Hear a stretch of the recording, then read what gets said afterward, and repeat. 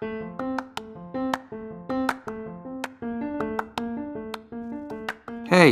welcome back to the Dad's Patch podcast.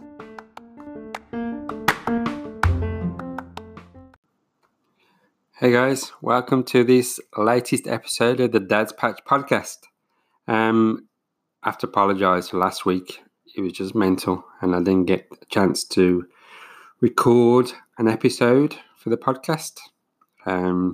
We had a lot on, which I'll come to in this episode because quite a lot of it last week was down to a working bee, a charity working bee we were planning on Thursday. So we had a lot of things on our plate. So this episode is completely dedicated to our charity, Oke. It's a charity that my wife Angie and I started back in 2016. But we were actually doing quite a bit of charitable work before that. So I'll come on to that and explain what led up to us creating the charity, how it's been over the last few years, and what our plans are for the future. Happy listening. Okay, so you might want to press pause now. Go get yourself a cup of tea or coffee or beverage of choice, because this is going to be a long one. It's hard to explain how we came up with the charity in only just 2 minutes.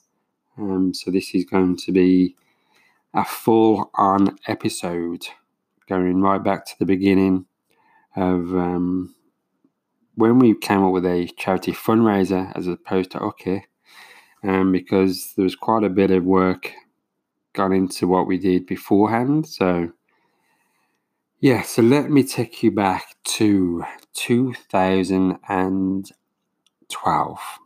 So I was working in the corporate sector then for an engineering consultant, and a few of the lads I was working with, they'd already done the Oxfam Trail Walk the year before in 2011, and that is a 100-kilometre walk. It was in Taupo in New Zealand at the time, and basically it's a team of 5 has to complete 100 kilometers straight. So I think you get like maybe 25, 26 hours to complete the full 100k, and your entire team has to complete it. If one of your team drops out, that's it. You're more or less disqualified. So for 2012, I signed up to do the walk with them. Nice little challenge. But then, unfortunately, a couple of the guys had to drop out, and it just didn't happen. So I kind of volunteered and was pushed into organising our own event of a similar ilk here in Auckland. So Taupo is about 3.5 hours south of Auckland. So the guys wanted something local to do, but trying to find a route of 100 kilometres in Auckland isn't that easy because it's quite built up. And but then on the western side of the city, there's a pretty massive harbour called the Manukau Harbour, and I think it's like the second largest harbour in New Zealand. And from one side of the end point of the harbour to the other head is around about 125 kilometres. So I googled the route and said, lads, this is what we should do. And I said, yeah, we should do that. So that was what we were going to do as a fundraiser. And so I told Ange what I'd come up with during that day. And she's like, oh, that'd be awesome, but there's no way I'm going to do 125k. But then together we came up with the idea of making it a relay. So one person walks 25 kilometres. So you have a team of 5 and each person walks 25 kilometres each over the space of 24 hours. And that was how we came up with the head-to-head walk here in Auckland, New Zealand. And that was in 2012. And I organised it, planned it, used my project management background to put it all together, found a few sponsors. I think in total we got about 6 teams on board. So 6 teams of, it was 4 people the first year. So it was just 4 people in each team. And so each person walked nearly 30 kilometres each. And I crazily decided to start it on a Friday night. So we would finish on a Saturday afternoon. So do a full 24 hours.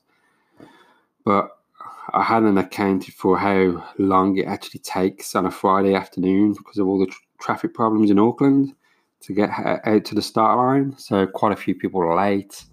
And then it was pretty crazy logistics and people walking down really dark, relatively dangerous country roads in the middle of the night, just with high-vis vests on and not much else support.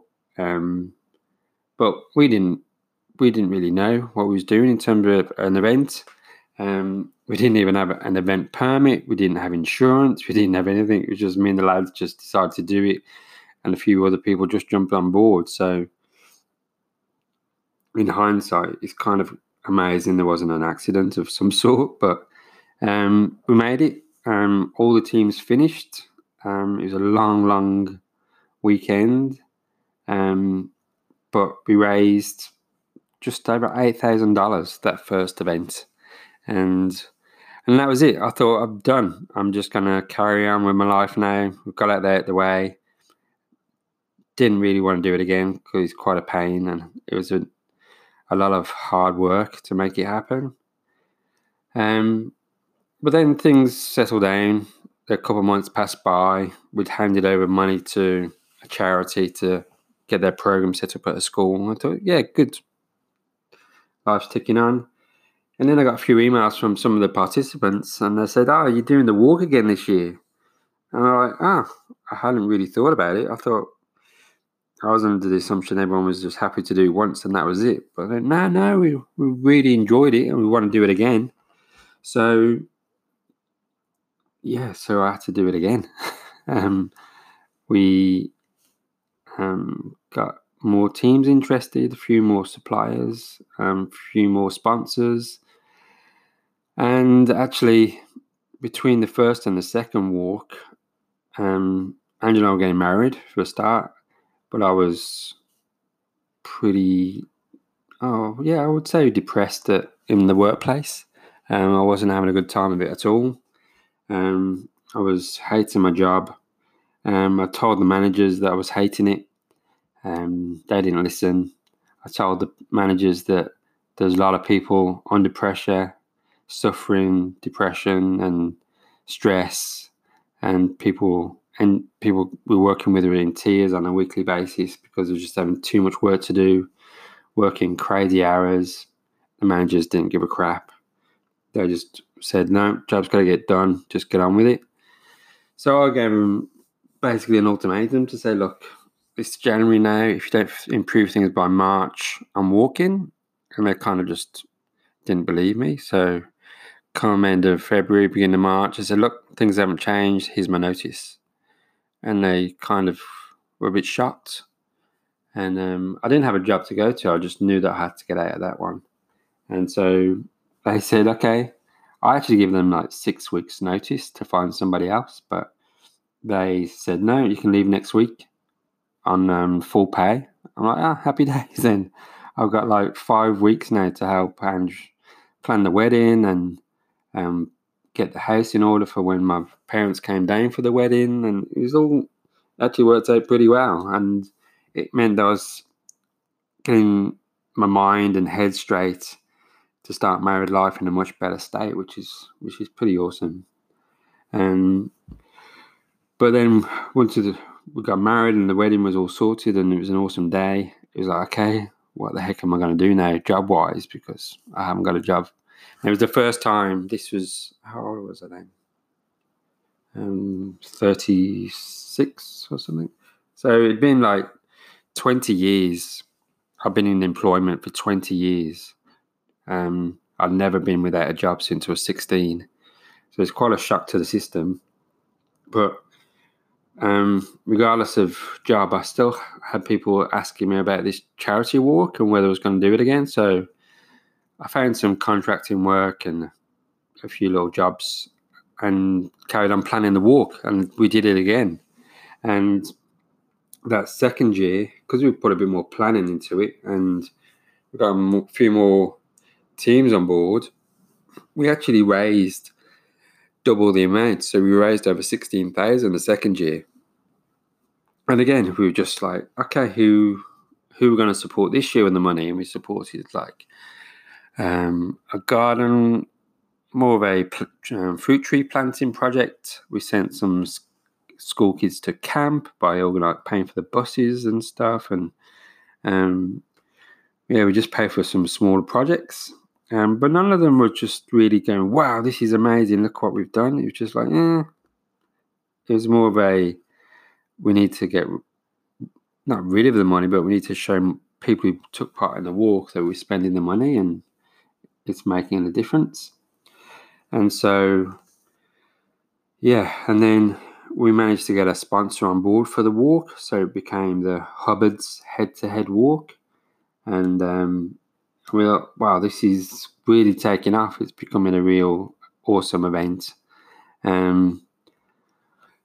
But between the second and the third year, we really came to the idea of like, okay, what are we going to do in terms of the funds from this charity event? We've got some significant funds. I mean, like $16,000 to $20,000 from an event.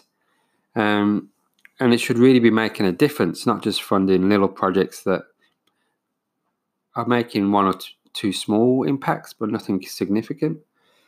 So I started having to think about it, and we knew that we wanted to help kids, and especially as we live in South Auckland. So everyone sees New Zealand as this picture postcard country, and they think the whole country is just made up of Lord of the Rings scenes, but like most countries in the world with large cities, the cities are divided between the rich and the poor, and the divide is actually getting worse. There's not that middle ground so much anymore. It's like you're either rich or you're poor. It's and especially in South Auckland, there's lots of social issues and cultural issues and political issues driving the state of this community. So we said, well, we live here. We should be sorting out what's on our doorstep rather than helping these nationwide charities or these charities that are sending money overseas. Why try and sort out overseas issues when there's issues on our doorstep that needed addressing? So we were looking for a project to support with the third year of the walk. And I got approached by Papatoetoe West School, which is just literally 5 minutes drive away from our house.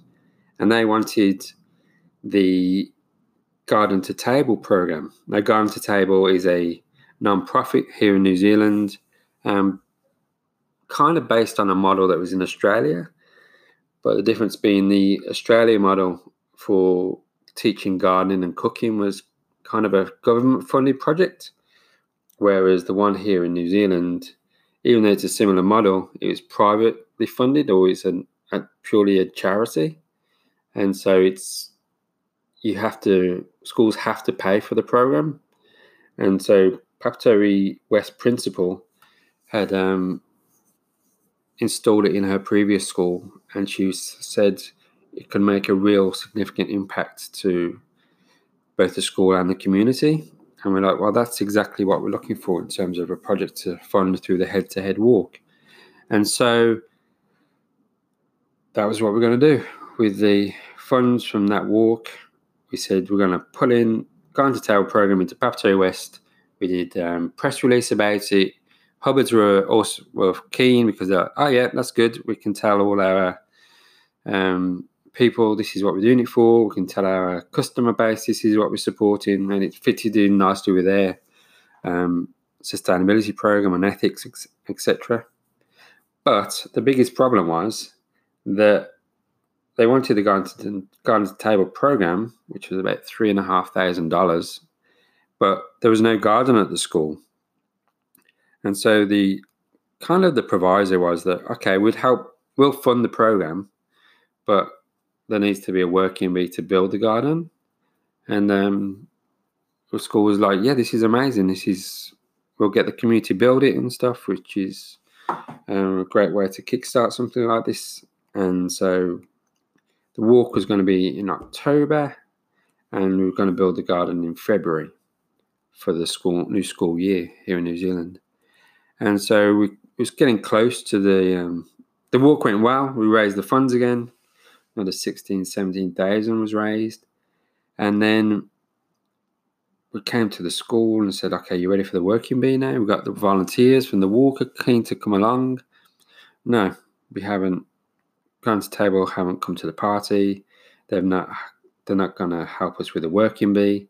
Paul, we really need some help getting this off the ground. And I said, okay.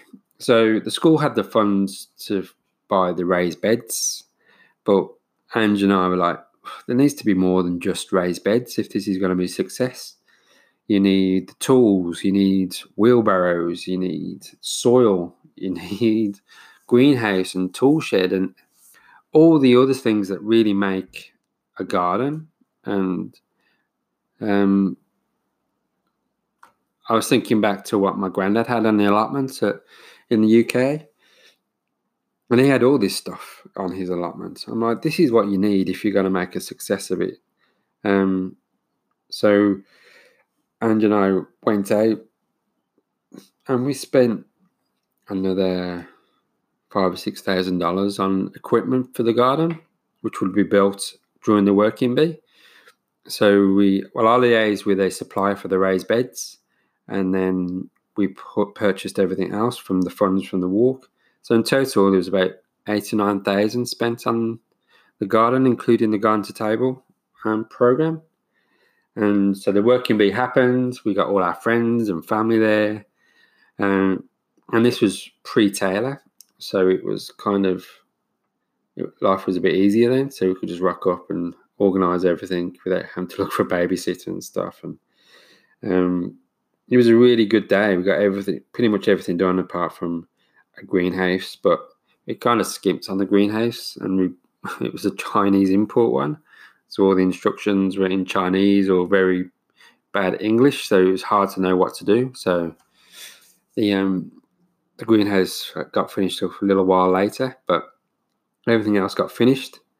And then we're looking at it, sitting back at the end of the day going, this is a good job. And speaking to Diana, the principal, and she's like, you should really think about doing this, Paul, as a full-time gig, because the skill set that I brought to the project, having the project management nous and the procurement knowledge and just the ability to make it all happen in one day by pulling everything together. She's like, schools don't have this ability. They sometimes they can find the funding, but they definitely don't have the time or the resources to pull something like this together. So I said, okay. I just took it with a pinch of salt and like, yeah, okay. I'm in the process of job hunting at the moment, but I'll definitely consider it. And so, yeah, so that was, that'd be 2015. So I was currently doing a job, and yeah, again, it was one of those things that I just thought it was done. We'd done a one-off garden and didn't think much more about it, really. And then, again, people were saying, are you doing the walk again this year? And I got some great feedback from the garden build and said, when's the next garden build? I'm like, this is all starting to get a bit big and crazy. It's like, and I had to have a good sit down with Ange and go, look, I think I really need to focus on this. This seems like a really important thing to do. I mean, Ange and I aren't religious in any way, but it did feel like a calling in a way to say, look, I was in a bad state in the corporate sector when I'd finished, whereas this is like really rewarding stuff. our skills can be used in a really good way. We can find the funding for these projects. And so Ange being Ange, she said, just go for it. I know a few people was like, well, maybe you should just get a proper job. But I tried the proper jobs and it wasn't satisfying and it was depressing. And so, yeah, that was how it happened. And at the same time, Ange and I had just started on the fertility route as well for bringing Taylor into the world. So we was going through that, and I was just finishing up a job that I really wasn't enjoying. They'd told me it was going to be one job, and it turned into something completely different. And I thought I would be able to balance both the charity stuff and the job, but it just wasn't happening. So it's probably the shortest job I'd ever had in my life, and it was only lasted for 6 months. And I went, no, I'm sorry, but it's getting in the way of my charity work and getting this charity off the ground, so I need to quit. And so I quit that job, and I don't know, it didn't feel like I was quitting. It felt like it was just the next step on my career path into becoming the chief go-getter at the head-to-head charity at the time. But then later that year in 2015, I was like, head-to-head charity just doesn't speak kids charity. And if we're going to go down the garden route as well, of putting gardens into schools, it needs to be something more kiddie focused. And so I had a moment, so like a 3 o'clock in the morning moment, where I woke up and thought, it needs to be something around the oak tree, because the oak tree is so significant to me being British. And in the very front of Papatory West School, there's this massive oak tree. And I just took it as a sign that this is what it should be. So I just Googled what oak tree is in Maori here in New Zealand, and it's oke, O-K-E is oke, and that's Maori for oak tree. And that's it. That's what it's going to be.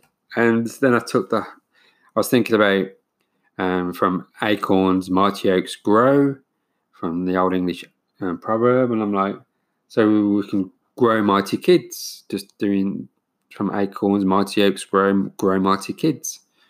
And that was it. That was basically, it was just a moment.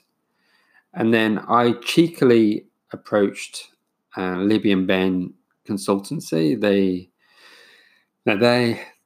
Libby and Ben are a sister and brother who had just won the first season of The Block TV show here in New Zealand. And so I approached them thinking, there's no way they're going to do it. But Ben came out to me and said, let's have a coffee and have a chat about getting your brand together and developing a website and stuff for you. And this was, I think, in the December. We met up in the January, and by the February, the branding was all done, and we launched the Oke charity.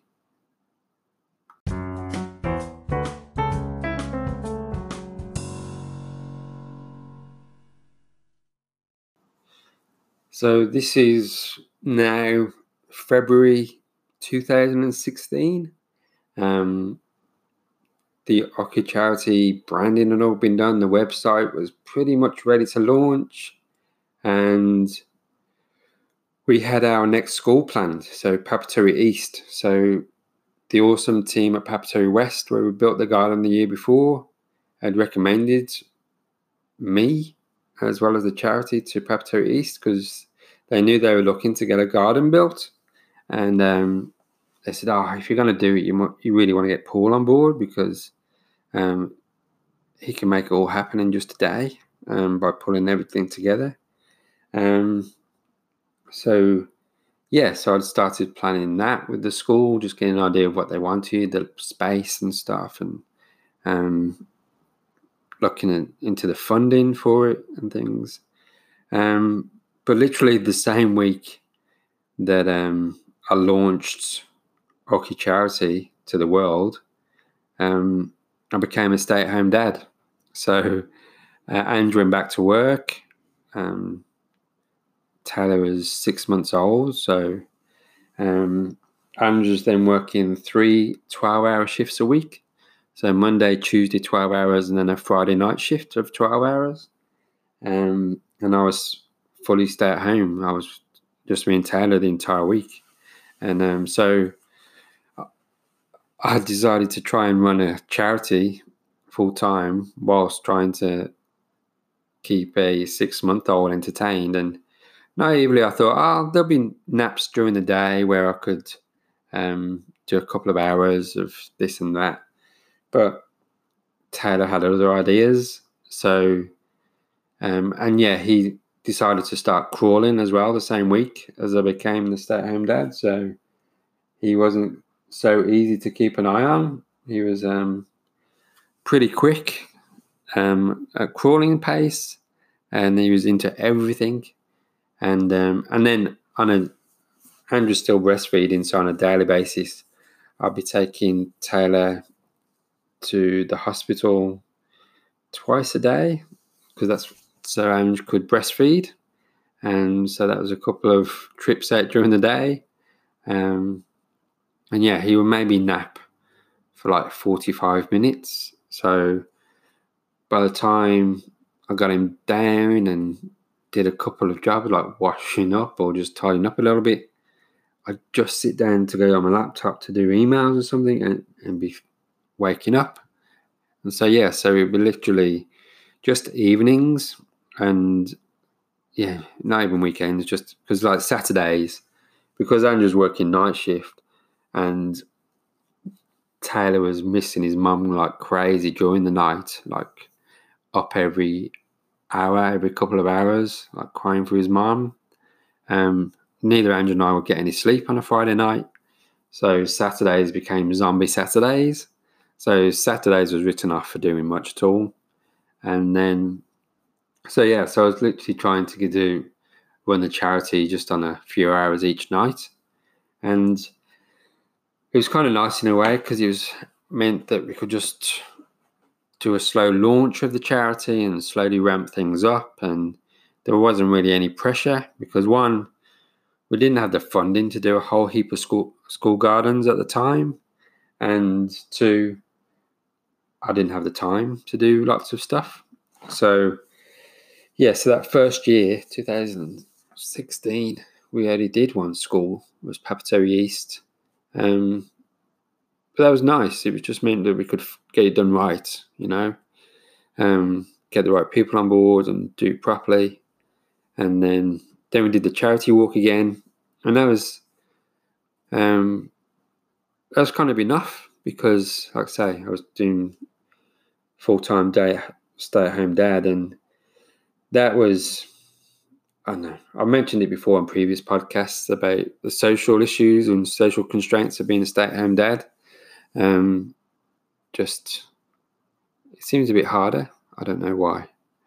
But I was still getting used to that at the same time. So it was quite a lot of things going on. But it was a real cool time just to try and do both exciting things, like launching something new and being a dad for the first time, and that what all that brings, and just seeing the new things that Taylor did every day, and seeing the new things I learned from being a charity founder every day. Just meeting the new people in the charity sector and getting an understanding of how the charity sector works as opposed to a corporate sector. And so there's quite a lot to learn. And it went well. I thought it went pretty well. People they like the brand of the charity. They like the idea, the fact that we physically build something. So each time we did it's kind of a legacy project. So we just, there wasn't really anyone doing it. And the fact that we funded it, planned it, and implemented it, and did the follow-up afterwards. So I wouldn't get back to the schools as often as I'd really like, just because of everything else going on. But at least I knew that everything was there that they needed, So it's more so time from their side that would probably be the issue, as opposed to having the facilities and the equipment needed.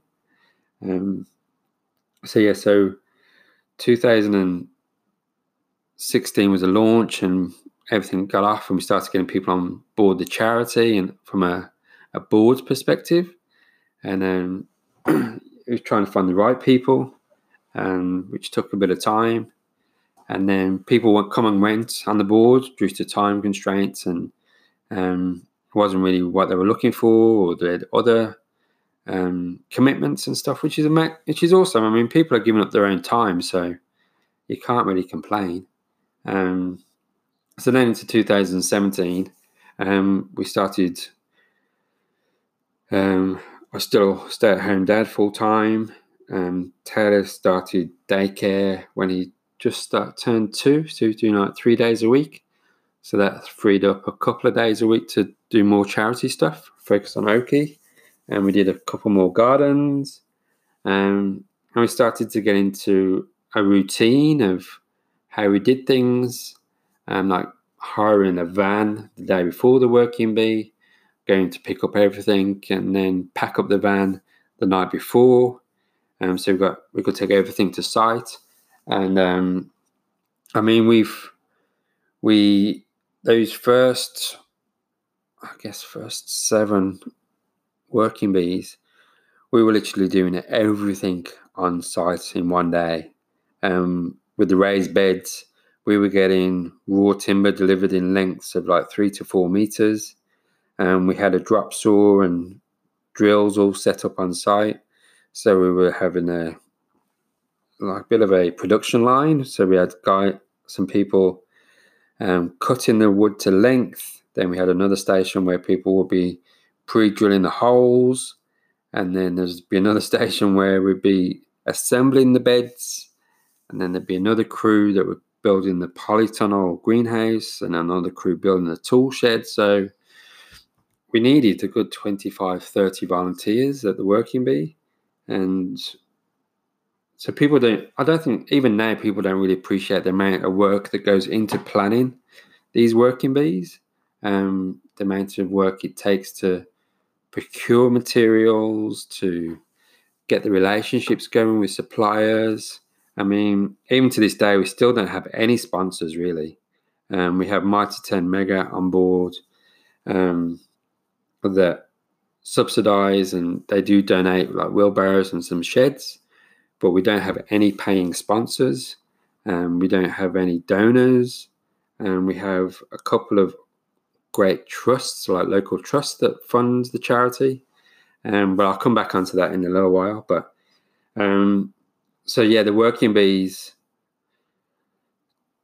started to become real efficient days of productivity. The thing that really brought it home to us was when we did Manual Central. Laurie won't mind me mentioning that he was the principal at the time, and he really wasn't that interested in having a garden at the school. He took quite a bit of convincing. And even to the day of the working bee, he was still unconvinced if we could deliver what we promised. Because there's a lot of charities, community groups, we have all the goodwill in the world, but they just don't always deliver on what they promise. But we rocked up with a van full of goods, materials and tools, set up everything, and Laurie was just blown away. He was just like, gosh, you guys are like real professional setup. And like, yeah, this is kind of, we know what we're doing. And so he thought he was going to have to put on his principal's hat and manage the whole day. And we were like, no, Laurie, just get your gloves on, pick up the tools and help get stuck in. We've got this. And at the end of the day, we completed his garden for him. And he was just like, if you need any recommendations with any schools, just give me a call and I'll get straight onto the phone to them. He said, because you guys are the real McCoy. You're legit. And you're doers. You do exactly what you say you're going to do. And I guess that probably stems from a corporate background, because when you're working on projects like refurbishing power stations or doing new model year implementations at Jaguar, or you have to hit the dates. There's no messing around. It's like, if you say something's going to be on production line at Jaguar on a specific time in a specific day, it has to happen. Because if you stop the track at Jaguar, it's like £10,000 a minute that you're stopping the track for. Or if you miss the dates of a power station getting back online, you're talking hundreds of thousands of pounds per day, per week. So you have to deliver on your promises. And that's just stuck with me, I suppose. It's just that if you've told a school that one is in need, two has been let down by people in the past, and three, you've got children there present seeing what's being done, you want to make sure it's done right, So we did that working bee, got them up and running, and it was a pretty special, because a part of that project as well, we managed to get an artist on board, and the school paid her to paint a 20 meter by 10 meter mural on the wall behind the garden. And it's just a magnificent piece of art, and it's an amazing backdrop for the garden now. So that was October 2017. So last year, 2018, we managed to do another 3 schools, again, all in South Auckland. So we're starting to get the numbers now. So we're starting to creep up towards that magic number 10 school. And I mean, all the way through this as well, Angela and I had this goal from the beginning of creating the charity, that we wanted to get all the schools in Papaturi where we live set up. Now I think there's about 8 schools in total, 7 primaries and intermediate, and then the high school on top. But the plan was to get all of them growing in their own garden and having a farmer's market in a central park, with all of them bringing their own stall and selling their own goods. But we found it quite frustrating and difficult to get some of the principals on board from these Papaturi schools. So that's still our goal, but we figure while there's a change of the guard, or we change their minds, then we'll just, if other schools are available within South Auckland or willing and ready, we'll help them. So we've done schools across South Auckland now. And at the beginning of this year, we started working with 3 new schools. And the exciting thing is that just last week, on the 5th of September, which was what made last week so crazy, and we built our 10th school garden, or should I say outdoor classroom, because I'll come back onto that in a little while, because we're just having a bit of a change in direction as to what we say we do. We built our 10th outdoor space at Puanui School here in Papaturi. So we did get another Papaturi school ticked off the list, and it seems such an amazing milestone to finally got 10 schools done, because 10 schools is an achievement in itself. But when you break it down, that across those 10 schools, there's just over 5,000 kids, 5,500 kids across all 10 schools. And then since we started at Papaturi West, a few years ago, kids have come and gone, started the schools or left the schools that have used those spaces. So probably across the 10 schools, we may have given access to an outdoor garden, outdoor space for 6,500 kids, which isn't bad for a charity Oroki size. There's charities a lot larger than us that aren't having such an impact. So to get Puanui on board, And the nice thing with that is it ties in nicely with what we used to do with the head-to-head walk, which is no more. It stopped in 2017. But the route of that head-to-head walk used to go pretty much right past Puranui School. So Ange and I have always wanted to get Puranui on board because it's just nice sentimental reason. So we've done really well. We've got school number 10 on board, and just looking to get the funds for the next school.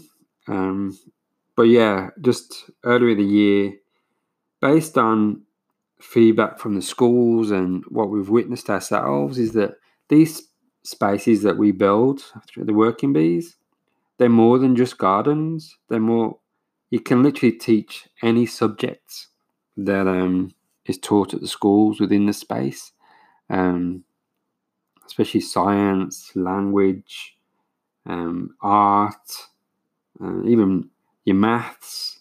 All your STEM subjects can all be taught in the garden space, in an outdoor classroom, as we're calling them now, because the outdoor classroom just has such a wider connotation. And with gardens, you tend to just think about fruit and veggies, and then as soon as we mention gardens as well, people automatically think, oh, you just like garden to table. And we're like, no, we're not like garden to table. They provide an education resource, and it's a program for learning to grow and cook food. But we're much more than that. We physically provide a space to learn, which they don't. We invest $10,000 in each school, which they don't. We put a whole community together to build a space. They don't. And I'm not bagging what they do. They do a good job for what their purpose is, but we're not the same. So it's trying to change the message from what we do, to be more holistic and more, legacy based. These spaces we build are not just for the few classes that are there at school now. 10, 15 years time, these spaces can still be used. And it also gets the kids thinking and working together. It gets them just interacting outside and really appreciating the length of time it takes to make things happen. They're great spaces for the mental health of kids.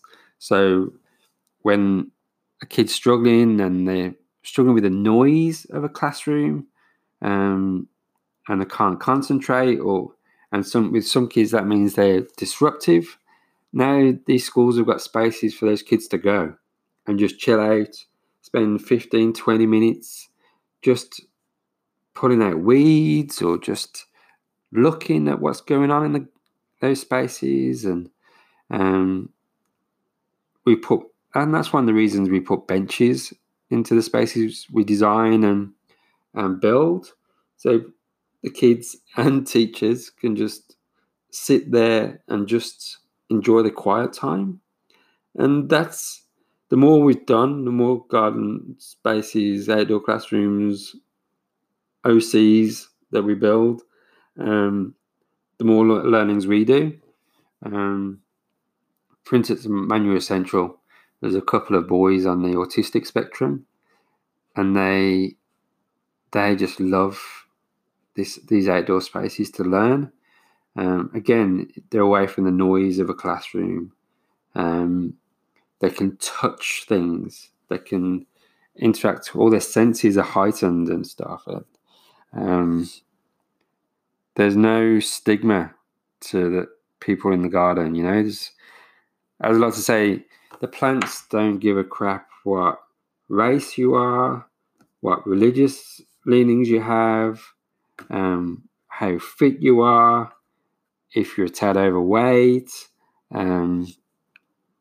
The plants don't care. They just want watered and they just want loved.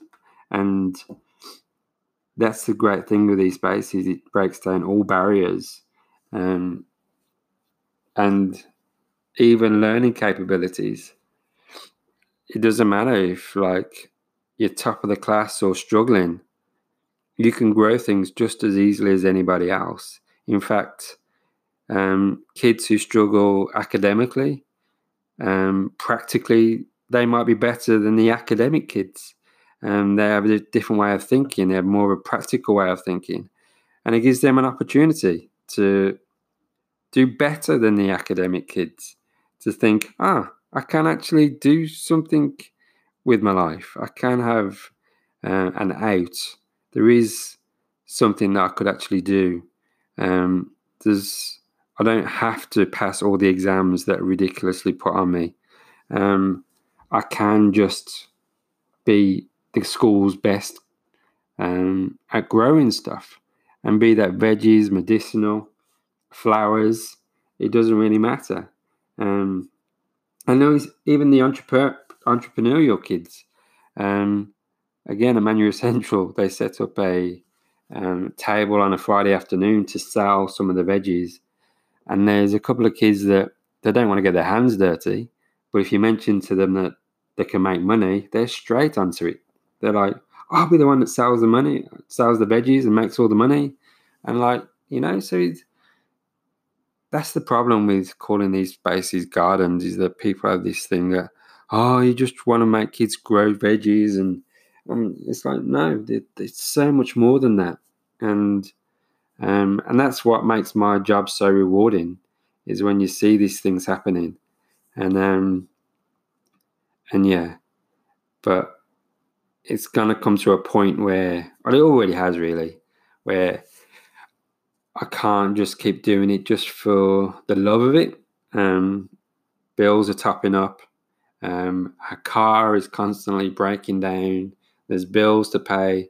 Taylor's school fees and trips and everything going to start going up. And we've sacrificed holidays for the last couple of years because we couldn't afford it, because we've just done Angie's income. And so, yeah, we've really got to start taking Oki into a different direction. And yeah, possibly away from the charity model into more of a social enterprise model or something, to start bringing more funds in, because I need to get paid. And I mean a proper wage as well, not just a token amount that I've been getting over the last couple of years.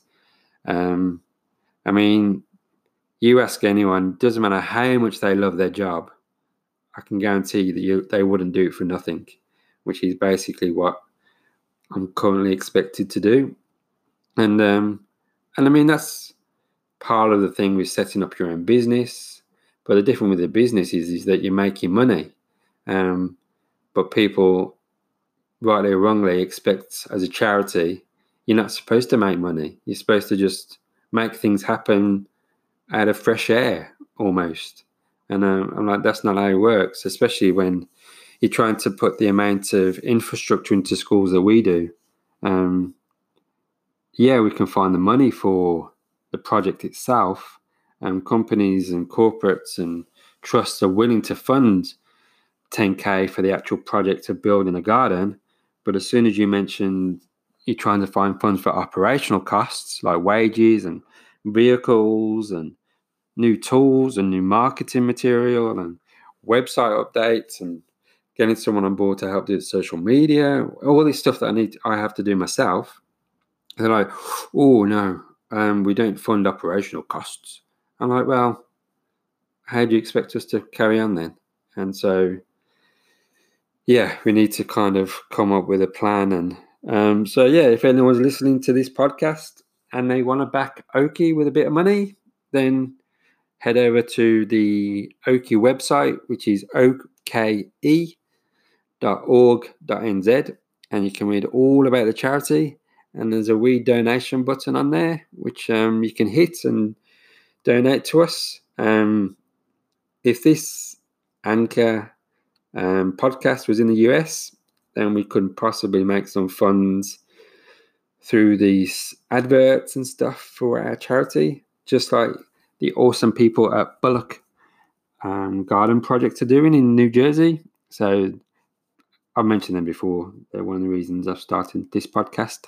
And yeah, they're they're actually making some money through their podcast, which, yeah, who knows, maybe one day I'll be able to do the same through this. But in the meantime, I'm going to have to love you and leave you because I need to start writing some grant applications and start planning for 2020, see what we can build then. And who knows, we might even have some partners on board by then. You hear me? Partners, sponsors, donors, trusts, philanthropists, any of you guys, just get in touch. Because the charity really is doing amazing stuff. And we're starting to partner and liaise with other charities around the globe that are doing similar amazing stuff for their kids, because we all recognize that these outdoor spaces are needed, especially now when there's so much stress on kids and people in general. We need to just step back, unwind, chill, and just let our kids just enjoy being kids in really cool spaces. So thank you for listening.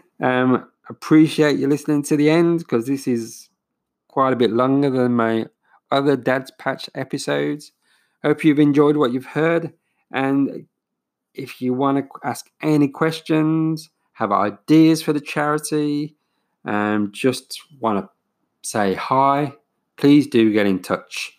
You can leave a message on here on the podcast. You can get in touch on my Instagram feed at Dad's Patch or at OKE_charity, or just drop me an email. Yeah, it'd be great to hear from you. Thanks for listening.